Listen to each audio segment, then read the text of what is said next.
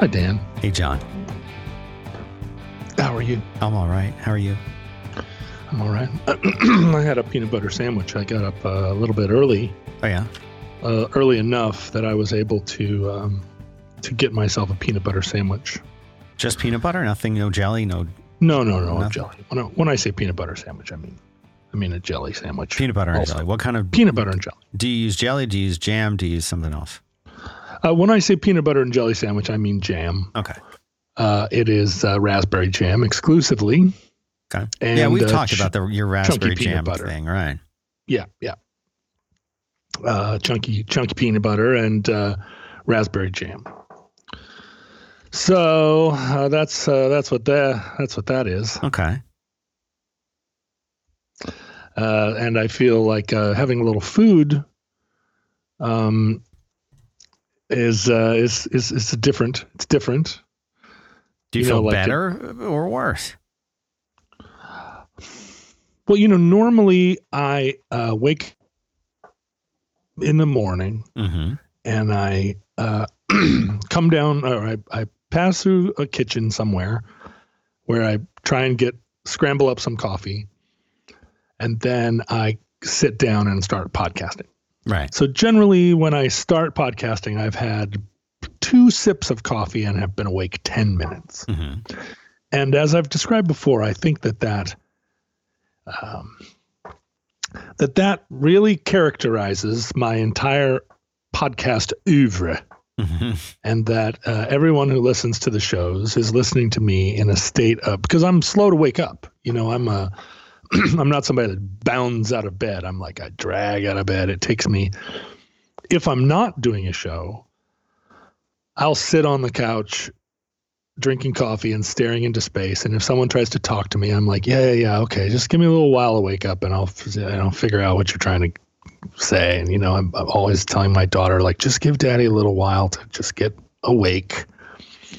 But in my broadcasting career, I immediately start talking within minutes of waking up. And so the person that that you talk to once a week, the person that everyone knows who listens to these shows, is someone who isn't awake yet. Right. And that's not to say that I'm slower. I'm just I still have a few toes in dreamland. Mm-hmm. I'm dozy and I'm in a little bit of a daze and kind of like punch drunk. And it would be extremely different. The 8 years I've been podcasting, the whole thing would be so different if I did shows starting at 6 p.m. or 9 p.m.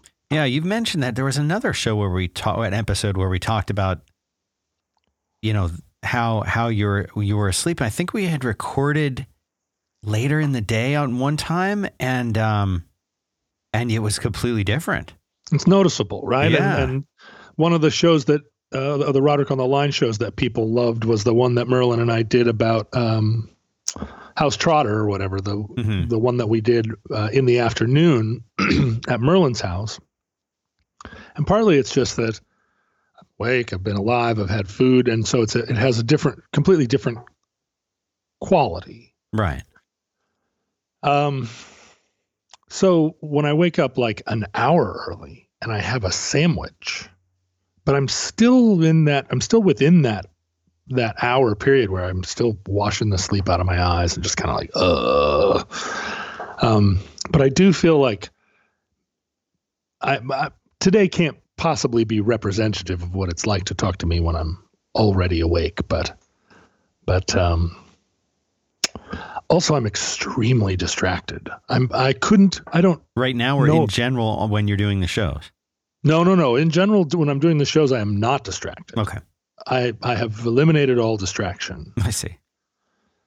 Because I don't have, I don't like have toys on the desk or anything like that. Nobody's trying to talk to me. I'm always alone. Right. There's nobody watching me and nobody can hear me either, which are key things. Like for you sitting in your office, knowing that Hattie is on the other side of the glass, that would make my shows completely different. Really? How so?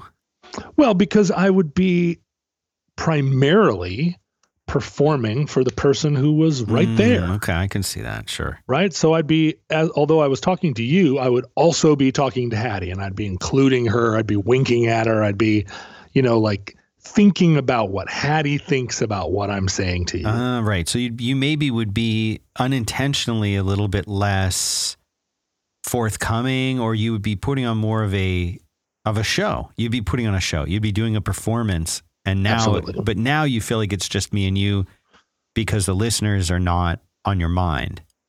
Right.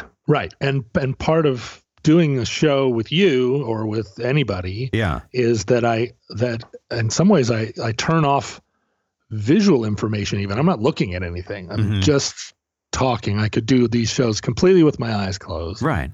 And that would probably be better if I put on a sleep mask. Whereas if, when I'm doing it live, or when Adam Pranica comes over here and sits in the chair, right? Like when Adam or Ken Jennings is here and I'm looking at them, well, I'm doing a show with them, so it's great. I'm just talking to them. But even if my little girl comes into the room and is playing with her Legos quietly in the corner while I record with Ken, I am conscious of her listening to what I'm saying, and I'm a little bit performing for her. I will start to talk to Ken in a way that I know my daughter is listening, and I want her to understand what I'm saying. So it's not that I dumb it down, but I say it partly to her. I'm certainly aware of her being there. Right. And if you have this relationship where you are podcasting with Hattie there all the time, so I'm sure that you kind of have arrived at a symbiosis with one another, that now you wouldn't be able to tell, you wouldn't be able to say exactly like, do I do it differently because Hattie's here? I don't know. But I definitely would. Right. And as a matter of practice, I know that I don't, because I always feel anytime that I'm doing any kind of a podcast at all, I feel very much that I'm performing. But to me, that's not very different from just having a conversation with someone. In that there, it's different. It's different when you're, when it's like, if it was me and you sitting together at a table in a restaurant or a coffee shop or something, I'm not going to be any different really with you there than I am here. But there are certain things that you need to do when you're communicating with other human beings you wouldn't necessarily do when you're by yourself, obviously. And that's about the only thing that really changes for me. So whether I'm here in this room and Hattie's in the next room, or if she's gone to lunch and we're recording, that doesn't change at all. It would change if I had my 11-year-old son sitting there, because I would have to. There's certain things I wouldn't talk about with him here, but I wouldn't be performing in any different way for him. That, what I'm saying? That would not change. Yeah, the performance. I'm a performer, right? Yeah, of course. The performance isn't noticeably different. Ken would never notice that. You're just saying in your own mind the way that right. I see. I'm distracted. It's the distraction of like, okay, there's another person here. And even my daughter, who I should, by all rights, say, I'm doing my show now, so I'm not thinking about you. And if you want to be in here, that's fine. But you get no special dispensation. Sure. But in the back of my head, I'm like, I would like my daughter to be entertained. I would like her to understand. I would like her, like I'm not, I'm not censoring myself. Like, I better not talk about that because my daughter's here. It's more that I'm like, how can I make this entertaining for her? How can I have her listen to this conversation and come away with it feeling that she knows something more, that she feels better. But I'm distracted right now. I think that's sweet of you as a dad. Oh, well, but I would do it if it was I would do it if it was a cop here waiting to arrest me. I'd be like, okay, let me just finish the show and then you can arrest me. Anyway, I'm going to entertain the shit out of this cop in the last 20 minutes before he takes me away. It's just a natural desire to, well, it probably is what makes you a good performer, right? You read the audience, you're tuned in, you're connected, you know what they want. You give them, the performance that they were hoping for, and they leave happy. I mean, that's a tricky thing, right? The performance they were hoping for. Like, if I get I can screw myself up. Like the guy that wrote us last week that we talked to, we answered his letter on the after show. Yeah, where he said, hey, I'm kind of a lover here, and the ladies love me, and I want to let them down easy. Yes, and but, I really like this gal, and I'm not sure whether I should just go for it. Right. Even knowing that, come on, it's going to be a rough go for her. Yeah. Being, losing her shit over me. Right. And I was like, look, don't get too far ahead of yourself thinking that you know what other people want or need or are thinking at any given moment. Mm-hmm. Don't start planning her life for her. Mm-mm. Just do your thing. And the reason I said that to him is I'm absolutely that way. And if I'm looking at an audience or a person and I'm thinking about what they expect and what, and like whether or not I'm going to fulfill their needs or desires, I find that I get way too ahead of myself, right? Because I don't know who they are, and they could look like somebody who's wanting something, and then it turns out they want something else. So although I'm performing and I am tailoring what I'm doing for someone else, I'm just clicking between versions of myself, right? I would never sell myself out by dancing around being something that I'm not. Right. Putting on a persona that's not really you. Yeah, I'm never gonna read a room and be like, yo, what's up, everybody? Which is maybe too bad, because you could get a lot of mileage from that. Yeah, right. But there's a version of me that's like, all right, everyone, well, thanks for coming and let's get started. And there's a version of me that's like, oh my God, this room smells. But it's always going to be me. Right. It's just so I don't tailor it beyond just sort of like the way you would pick a golf club out of a thing. You don't have an unlimited number of golf clubs. You've just got like, well, I got to hit this ball 300 yards. So there's only a few clubs I can pick. Right. Right. Sure. But I'm distracted.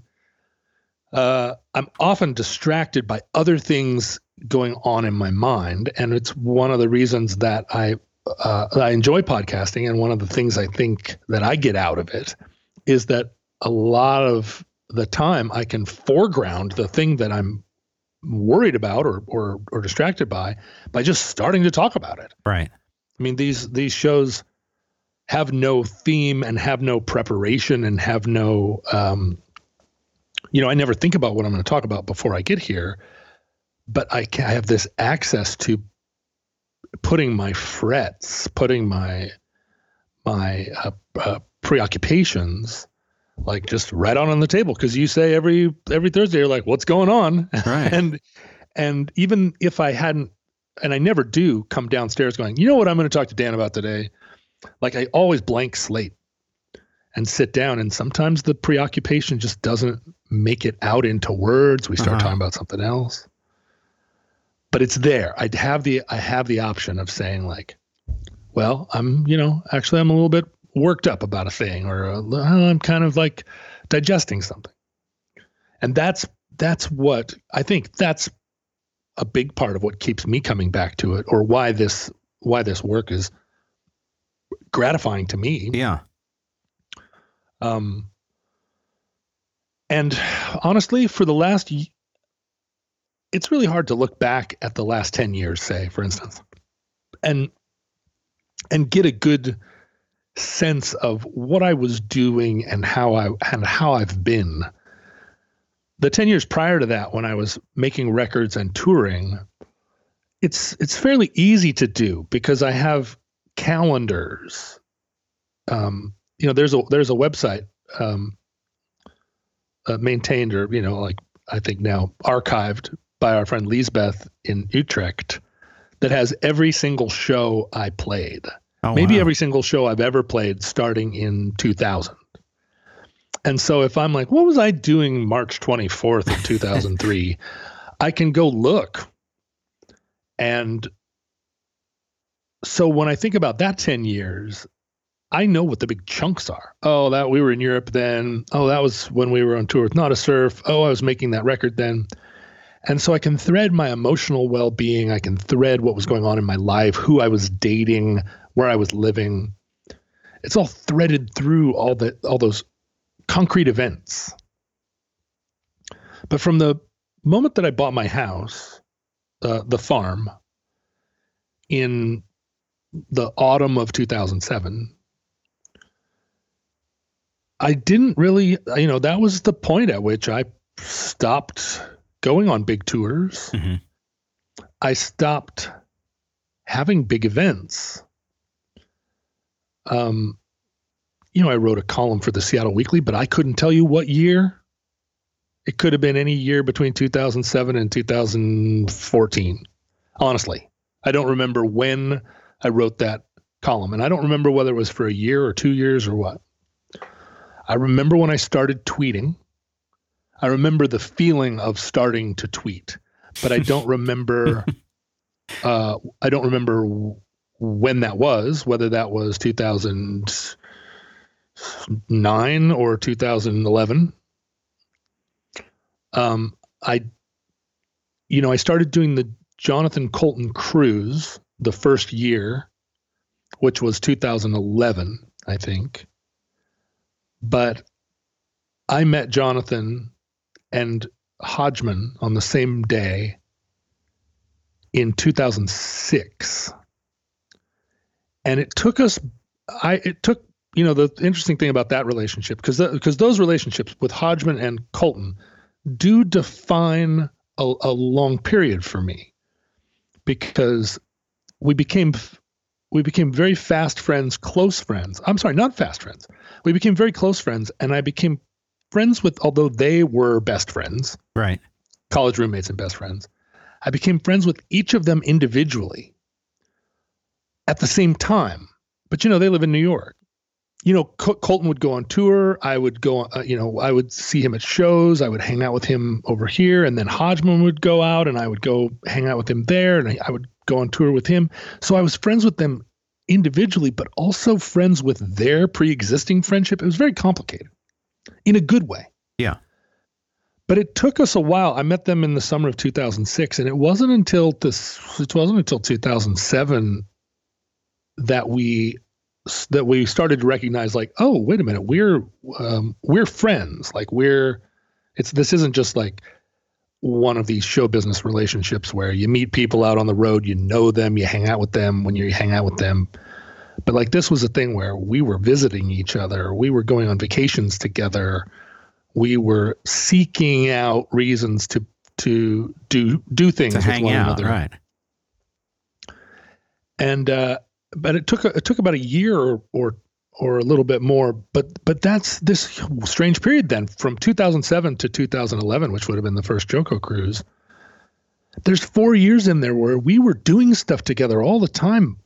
And I couldn't tell you, I can find pictures of us, but I couldn't tell you when any of it happened relative to anything else. I mean, the Joko cruise started in 2011. That seems forever ago. Right. And if you came to me and said, well, you kind of became friends with Jonathan and John in 2011 when you went on the first Joko cruise, I would go, okay, yeah, that seems about right. Except we were doing stuff together for 5 years before the first Joko cruise. Right. Okay. Anyway, the problem is I don't have any way to look back at the last 10 years with a confident timeline. And a big part of that is that for 7 of those 10 years, I was in the throes of like declining bipolar, declining untreated bipolar, right? So I was super depressed for long stretches. There was a fog over me. Then I would kind of have a strange, like, manic period, but it never had the brightness and color of the manias that I enjoyed in my 20s and 30s. Right. It was always this kind of purple mania. But it was when I was building this whole new life for myself. I was talking to Merlin every week. I was out with John and Jonathan, who both, kind of opened up new worlds for me in terms of fans and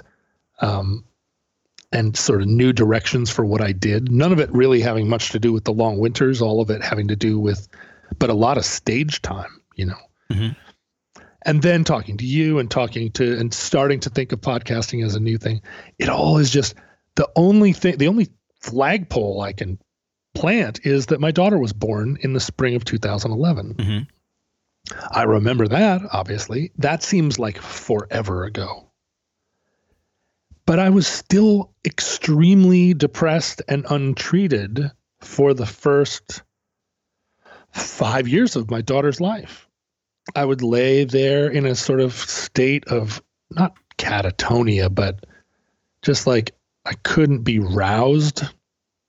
And I've got this little kid who's like full of life, and she's just poking at me like, hello. And I'm like, yeah, I mean, I'm here and stuff, but it's like not super here, not really here. If that's cool with you, kid, can you like toddle off? So when I look back at the last year, mm-hmm. and I try to measure how I've been, because that's really key right now.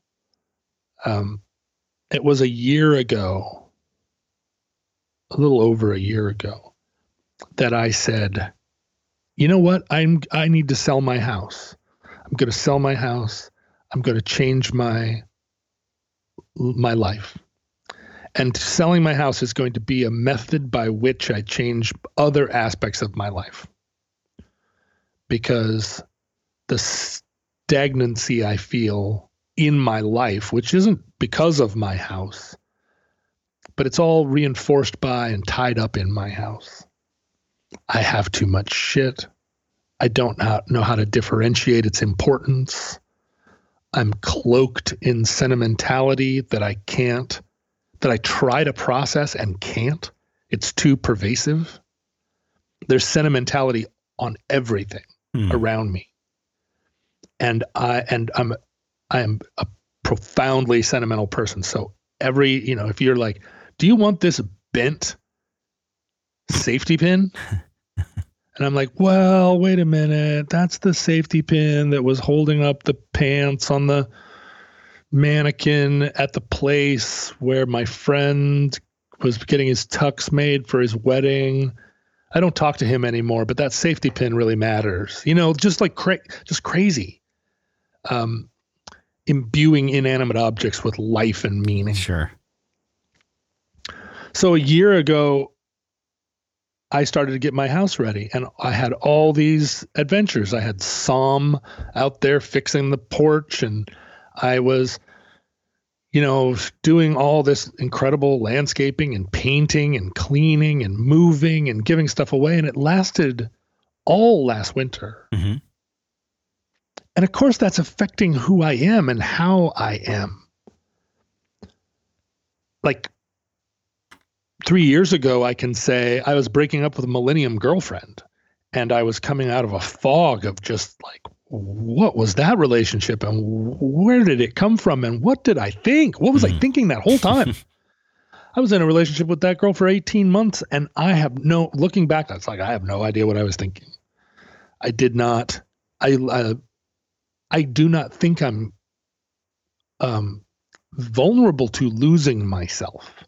And it's not that I lost myself, like I'm head over heels and whatever she says is great. I mean, it was a struggle. It was fucking Kampf the entire time. I was unhappy a lot of the time, but I wasn't able to like step back, get perspective, understand like, oh, here's who I am in this, and this is what I need. I was not good at that. generally not good at it and really not good in this situation. And she was a powerful woman and was like, don't worry about it. I'll take charge of answering those questions for you. And, you know, my natural kind of like, oh, okay, go. Well, shit. Glad somebody's driving. Did not serve me very well. Mm-hmm. So I can look back 3 years and see that. I can look back and see running for city council and knowing 4 years ago or whatever, and knowing like how that felt. I even can remember what being King Neptune felt like. But the last year has been kind of characterized by this really conflicting energies. A lot of feeling like I am going to move forward. I am going to start moving. I cannot at this point in my life remain static. And I don't know, I have to start moving in multiple directions. I don't want to sell my house. I don't want to clean. I don't want to paint. I don't want to caulk. I don't want to move. I don't want to give any of my shit away. But I have to every day wake up and do these things I don't want to do. I was also during that whole period fighting these battles with iHeartMedia and MaximumFun.org mm-hmm. and feeling like I was doing a tremendous amount of work that I really loved, and I wasn't being compensated for it at all by people who had promised me that they were going to treat me right. And that felt awful, but I had to keep going. You know, my instinct was to say, well, screw it then. Screw all of this. But I powered through. And in all of these things, I should be able to feel pride in myself and say, you did a good job. Right. Like, this sucked. You kept going. You should be proud. But I don't have that I don't have that capacity to say good job to myself. I 100% understand that and agree with that. Like a friend of mine wrote me the other day. She sent me just a couple of texts in the middle of the night, and they were absolutely nothing but like, hey, I was thinking of you and I just wanted to send you some praise because I was thinking how little, like how much praise there is for you in the world, but how little of it you take seriously, and it's too bad that you can't understand how much we love you. Signed, your friend. Right. And the fact that it came out of nowhere. I wasn't expecting it. It wasn't related to anything. She said, I was just thinking about that time, 9 months ago when you did this thing that was impressive, and to you it just seemed like this rote thing. And I just wanted to say I was thinking about it, and so it got through, right? It made it past my defenses because I wasn't expecting it. I wasn't fishing for it. It didn't come right on the heels of a thing that I could kind of say like, oh yeah, it's all a magic trick. It was, and so it stood out to me as an example of a thing where, oh, I just actually received praise. Mm. And 95% of the time when people give me praise, which isn't to say that they're not loaning me praise. They're not selling me praise. They're trying to give me praise. But what I feel like is that they're shooting me with praise. And so I have like shields. Well, why? What do you mean by shooting you with praise? I mean that I have always found praise burdensome because my primary mode is to feel like I am a disappointment and that I don't deserve nice things or praise. Because when someone says, "Wow, you did a good job on that," my instinct, my answer is, well, yeah, it's too bad that I didn't do the real thing. It's too bad that I didn't do the thing that I could have done that would have been a lot better than this. But yeah, thanks for praising this like shabby job I did on this small thing. Like that's my mind. And so praise feels like an injury because it gives my brain an opportunity to not just dismiss it, not just not accept it, but to convert that praise into criticism. The praise for the thing I did it just stands in bold relief the thing I didn't do. We would like to say thank you very much to Brook Linen. That's right, Brook Linen. Making your home beautiful is the ultimate form of self-care. And did you know, I bet you knew, that you spend a third of your life in sheets in your bed.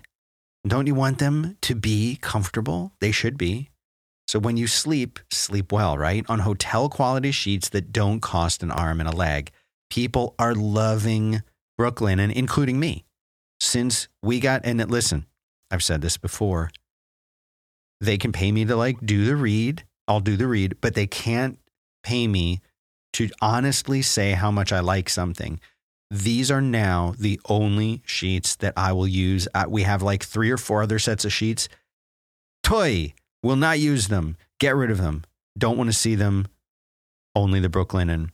My wife thinks I'm crazy, and she said, fine, you have to do the laundry then to wash these sheets because we have other sheets that are perfectly good. And I say no. So every week now, I'm washing these sheets because they're the only ones I use. I guess I should get more. And you should get some more too. If you already have some. If you don't, you should really try these out. They are very, very comfortable. They're very, very nice to lay in. I mean, I'm telling you, like all the things that you would think about sheets, like they have it all. And most bedding, luxury sheets and towels are marked up as much as 300%. And that's outrageous. This company is different. Brook Linen, they care about us. They have a direct relationship with you. When you're buying the sheets, you're buying from them. There's no middleman. There's no one else to take a little piece, to take a little bit of your money.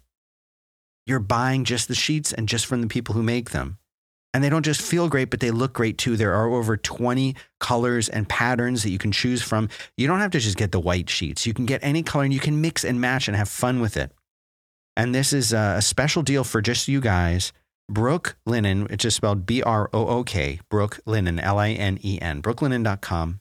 You will get 10% off and free shipping when you use the promo code ROADWORK over there at brooklinen.com. And all of their sheets, comforters, and towels come with a lifetime warranty. But the only way that you can get 10% off and free shipping is to use the promo code ROADWORK at brooklinen.com. The best sheets ever. So thanks again to brooklinen.com and use that promo code ROADWORK for 10% off and free shipping. We appreciate their sponsorship, and I appreciate them making these sheets. Thanks very much to Brook Linen. So I'm on guard against praise all the time. I completely understand. Completely. Yeah. I don't want it. I mean, it's not that I don't seek it. No, I'm the same. I know exactly what you're saying. But for me, it's not and it's not, I'm not sure if you were exactly saying that, that you feel you don't deserve it. I'm not hearing that from you, and I hope you don't feel that way. But to me, it's almost like if you get praise in some way like that, because for me, like, I know if I've done something well, I know if I've done a good job with something, and I know if I haven't. And if somebody says, oh, that's really good, and you know that it's like not, like you're kind of saying, like it's not a great thing, it's just a thing that you did.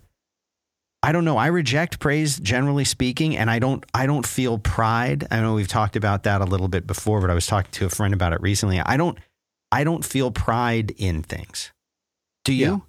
Yeah. No. See, I don't. And I was talking to someone about this, and she was telling me, oh, you should absolutely feel pride. I mean, look at this thing you've done. Look at this thing you've done. I'm like, but none of it's really that good, and none of it is good enough. And it's not like I'm walking around thinking, I'll never be happy. This is not good enough. It's just simply, I know that it's like nothing worth being proud of. You know, I'm very proud of my children for things that they accomplish. I'm proud of friends that I have. I'm like not proud to be their friend, but I'm saying like if they have an accomplishment or they do something great, I can feel good for them, which I'm told is what pride is. But I can't actually say that I'm or have ever been necessarily really proud of anything that I've done. And people would say, what are you talking about? You built 5x5, you know, this was a big thing when no one else is doing it and you did that. Or people say, oh, Fireside, you get thousands of customers. Like, no, I'm not proud of it. I don't feel any pride in it. I feel like there's a billion things left to do. And a lot of things that are done could be improved. And it's not saying I only see the faults in those things, but I mostly see the faults in those things. And I'm not I'm not capable of patting myself on the back. I'm not capable of saying, yeah, Dan, you did like really good there. Like that was really good. You should feel good about that. I don't. I'm like, no, if I waste any time feeling good about that, then I won't improve it or I won't do the next thing that I need to get done. And I think this is common. I mean, I don't imagine that, that Merlin, I mean, I've paid Merlin plenty of compliments and I know that it's hard for him to accept those. Like, I don't know what Merlin's relationship to pride is, but I have a sense of it from being his good friend for a decade or more, 15 years now. Yeah. So I know it's not uncommon, because Merlin and I have extremely different emotional natures, right? And yet he also has a hard time accepting praise. He also doesn't, I don't think if you asked him to review the last 10 years of his life that he would say like, it's been an unalloyed pleasure. But for me, the acknowledgement of this, the recognition that I have lived my life thus far immune to being praised and immune to feeling accomplishment and immune to feeling like pride or joy, and that these are things that I don't want to, as an artist, as a dramatic young man, my feeling about those, my sense of my own darkness was in some ways, I cultivated it because it was dramatic, because I looked like Mr. Darcy. I was out on the fen with my cloak blowing in the wind, feeling nothing but sorrow. But as time has gone on, I recognize like I can keep feeding that dragon the rest of my life. Right. I can be 90 years old and have never felt pride or joy, or I can try to confront it. And the problem is that all the things that you hear, like, why don't you just meditate or yoga or just eat right and exercise? Or, I've never taken a path that was offered if there was a chance for me to step off the road with a machete and bushwhack at great labor to arrive at the same location 2 days later covered with bruises. Right? Like I'll go to where I'll meet you guys at the bar, but I have to take a route that I hew from the jungle rather than just go on the road, because Jesus, the road, am I right? God, the road. How can I just trust the person that built the road and all the people that walked on it? I have to make sure that there's not some wisdom to find in the bog.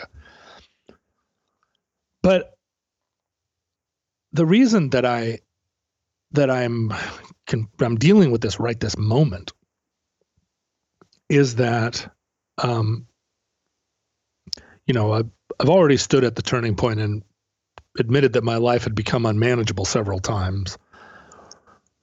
But for the last year, I have sort of subjected everyone to my daily frustration and anxiety which are emotions or expressions of emotion that I never used to allow. I would never have anxiety or talk about it or acknowledge that it was that, but I also just wouldn't feel it. You know, I didn't feel anxiety expressed as anxiety. I felt depression, which was the catch-all for all negative emotion. It just all became depression. But also, like, I didn't really express a constant level of frustration. I would explode in frustrated moments. And I've been inflicting it on everyone because I've been making this big change, but it's all been outward. I've been projecting it onto these missions. You know, I have to sell the house. Now I have to search for a house. Now I have to deal with this contract. I have to make these moves. I have to set up this account. I have not really been throughout this whole season practicing a different way, except for giving away things, you know, trying to confront sentimentality by just saying like, well, this thing that I love the most, I am sending into the stream in order to be free, not only of it, but of attachment, which is, it's been one thing to do big, bold moves like that, but it's been another thing to open up the box of my dad's tax returns from the 70s and throw them into the garbage. Right. Rather than keep them, because I think that that one day when I open my presidential library, it's going to want my dad's tax returns. But I have not, in this whole period, really begun a comprehensive program of exercise. I have not taken any steps to sit with myself in kumbaya. I have not been going to Alcoholics Anonymous, which I absolutely should have been doing the whole last year. I've been what we call white knuckling it, just like grabbing on for dear life. But yesterday,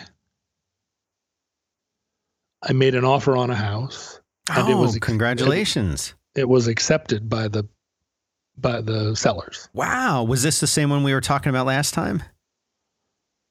What did we talk about last time? No, this is the new one. It's new. The house came on the market. The house came on the market at like 5:00 at night.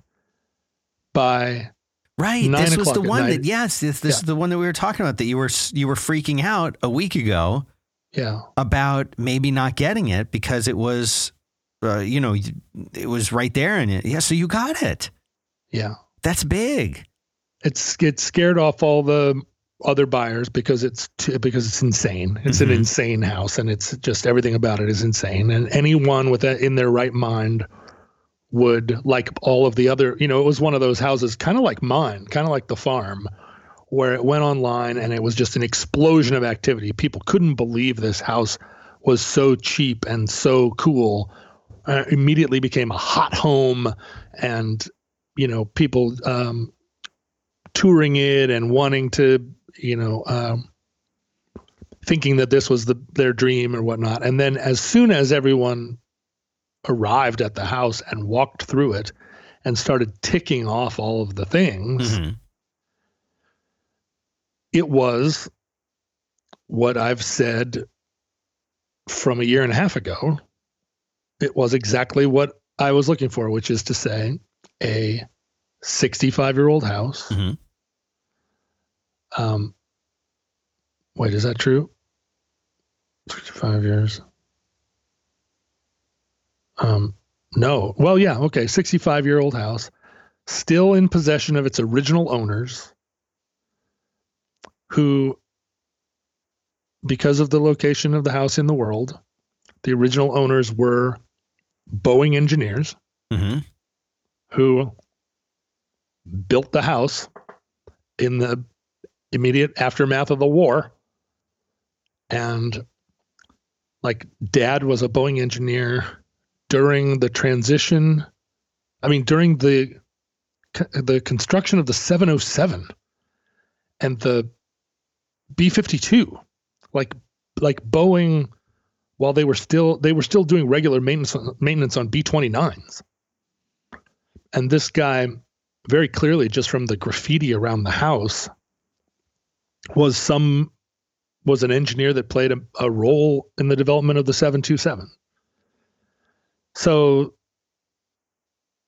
he was an engineer, an electrical engineer, and so the house is updated because that's how engineers are. But it's not aesthetically updated. Mm-hmm. It still has the built-in lights that look like little Sputniks. Like it still has the tile in the bathroom that has little kidney-shaped graffitos. Like, here's George Jetson. I mean, it's like really. And in 1955, that would have been early for that. 1959, something like that. It would have been really like early days for like pew, pew, pew, pew, pew kind of modernism. But these were airplane people.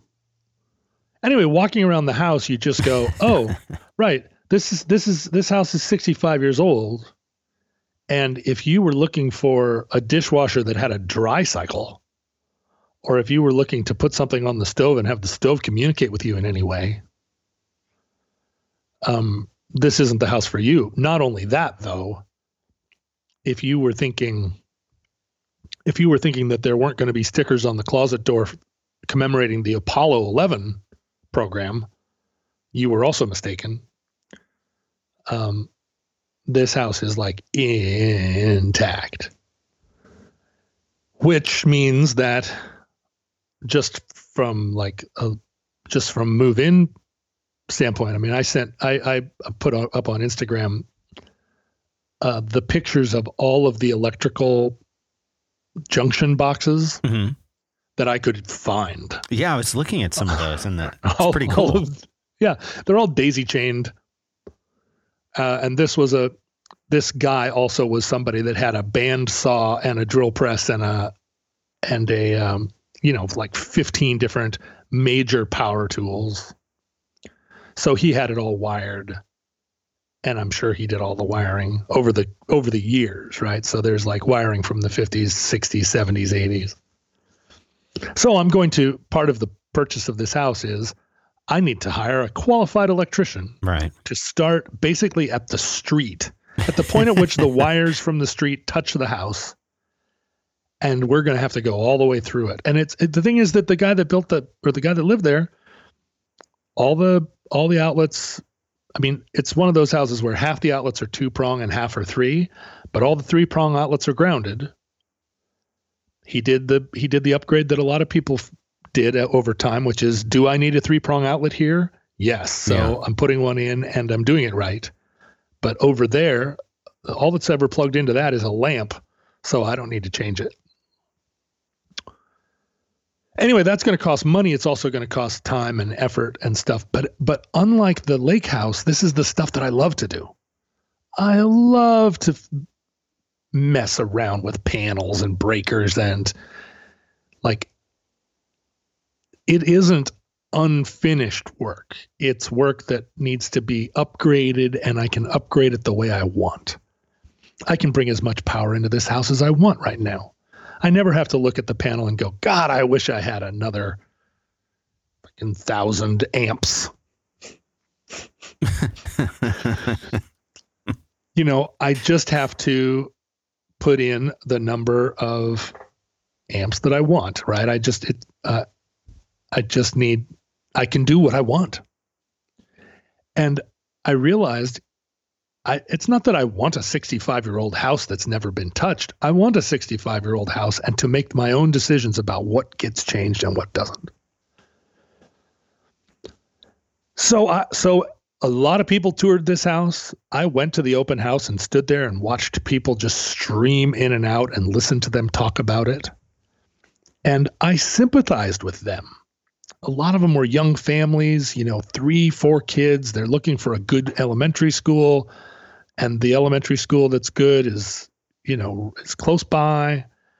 It's part of the reason people want to buy into this neighborhood is the whole fucking good schools, but baloney. But the house is just daunting. It just overwhelmed them. And so I made an offer, and I just offered them asking price. When you see that hot home thing, sometimes in Seattle, that means that it's going to sell for 50% more than the offering price. Right, sure. And their asking price was low, and I think they did it because they expected it would attract a lot of attention, and that the house would get bid up. But the house scared everyone, terrified them. Mm-hmm. And so I just said, like, yeah, I'll meet your asking price. And there were a couple of other bids, but I beat them because I was just had better financials or whatever. Right. And so a year and a half ago, I saw the possibility, because my daughter's mother sold her apartment on Capitol Hill and bought a house in South Seattle. And that was key because my daughter's mother and I both bought our homes at about the same time. I bought the farm. She bought her apartment in 2007. And they were kind of examples of two directions that either of us could have gone in 2007. She bought a 2-bedroom apartment in the heart of Capitol Hill, and I bought a 4-bedroom house out at the edge of Seattle. Mm-hmm. And we paid about the same amount of money for the two properties. So over the course of the 10 years, and when we bought those houses, like she was, I think, maybe even still married or just getting divorced. We weren't like, we never at that point in time imagined that we would, we weren't seeing each other it wouldn't have occurred to us in 2007. By 2011, we had a kid together.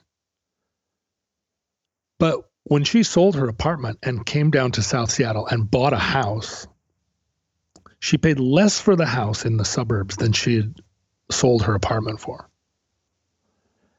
And that was a story that I just latched onto. Like, wow, right, of course. And you and I have talked about this a lot. At 300th, you get more house for less money than at 200th. Right. And at 100th and at 10th. And she lived on 10th. And she moved out to 200th. And the exchange was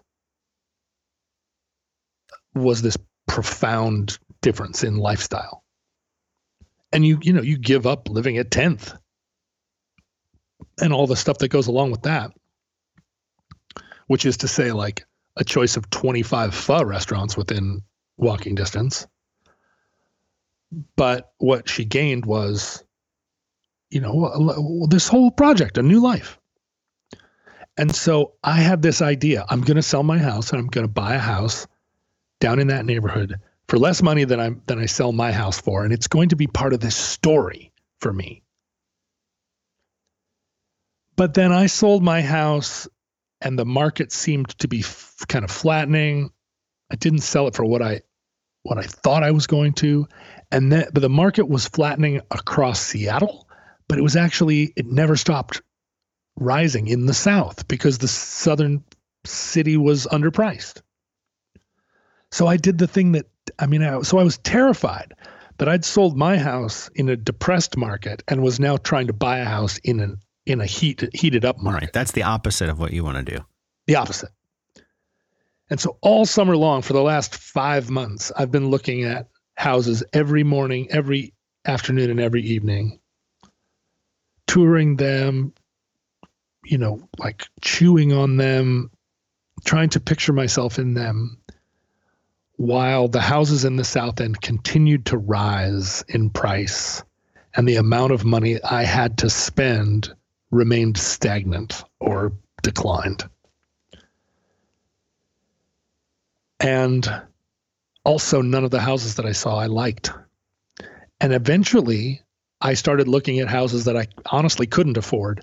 And the lake house, the one I made an offer on,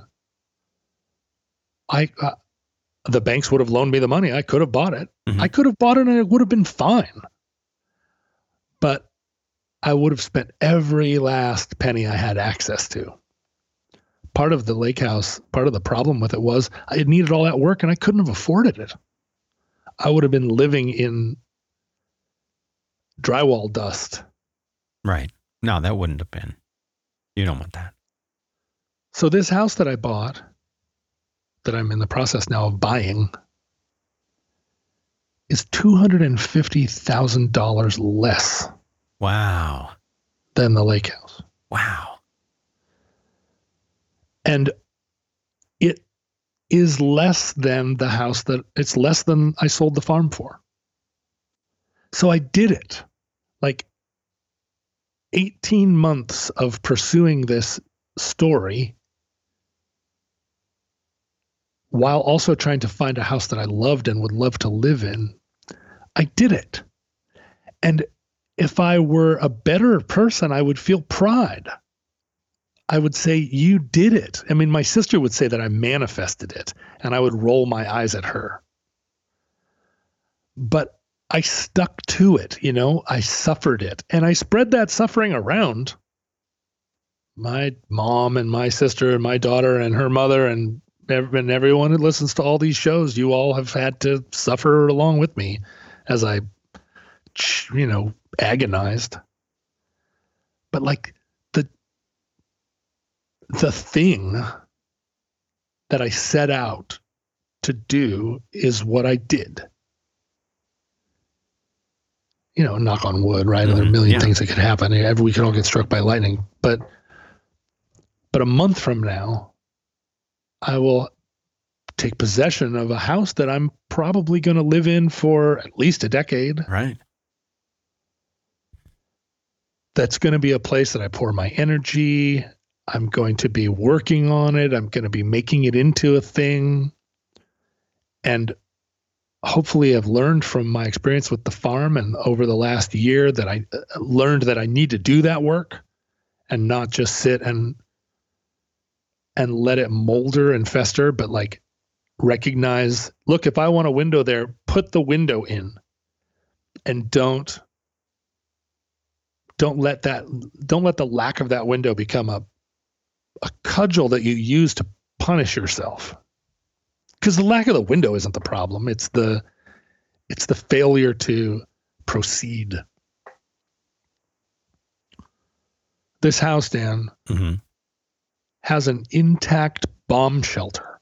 Yeah, bomb shelters are right up your alley. They are. And over the last year and a half, I have said multiple times, I'm looking at houses built in the 50s in a neighborhood dominated by Boeing engineers. Why have I not seen any bomb shelters? Surely there are houses in this neighborhood that have bomb shelters built into them when they were new. Why am I not seeing them?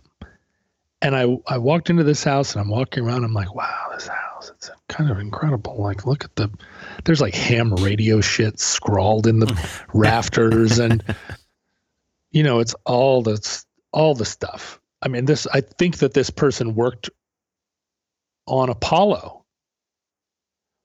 I mean, I need to do a lot of research. His kids are still alive. They're who sold me the house. But then I get down into the basement. I'm like, that's interesting. This is weird. Now, where does this hallway go? And it kind of go around a corner. And then there's this doorway that is like, it's weird. Even from the outside, you look at it and you go, what is that about? And I recognize that it is, that the doorway is built as a somewhat hardened position, which is to say a defensible, defensible zigzag. You can't get anything in there. You can't get you couldn't put a bed in that room. And then I look around and I'm like, wait a minute, why is this room made out of cinder blocks? This isn't, these interior walls made out of cinder blocks aren't load bearing. And then I get inside and there are 4 bunks for all the family members and racks of shelves for all their supplies. There's a clean air in and a dirty air out. There are rust stains on the floor from those 50-gallon civil defense barrels that would have had fresh water and government cheese, whatever, all their staples. And my jaw just hit the floor. I was like, it's not only a bomb shelter, but it's still got the beds. Not everybody wants that, Right. No, that's a very specific thing. I don't need it. What I should probably do is tile it and turn it into a Russian bath. I don't believe that I'm going to need a bomb shelter, but I have one now. I have one and it's got a hardened entry point.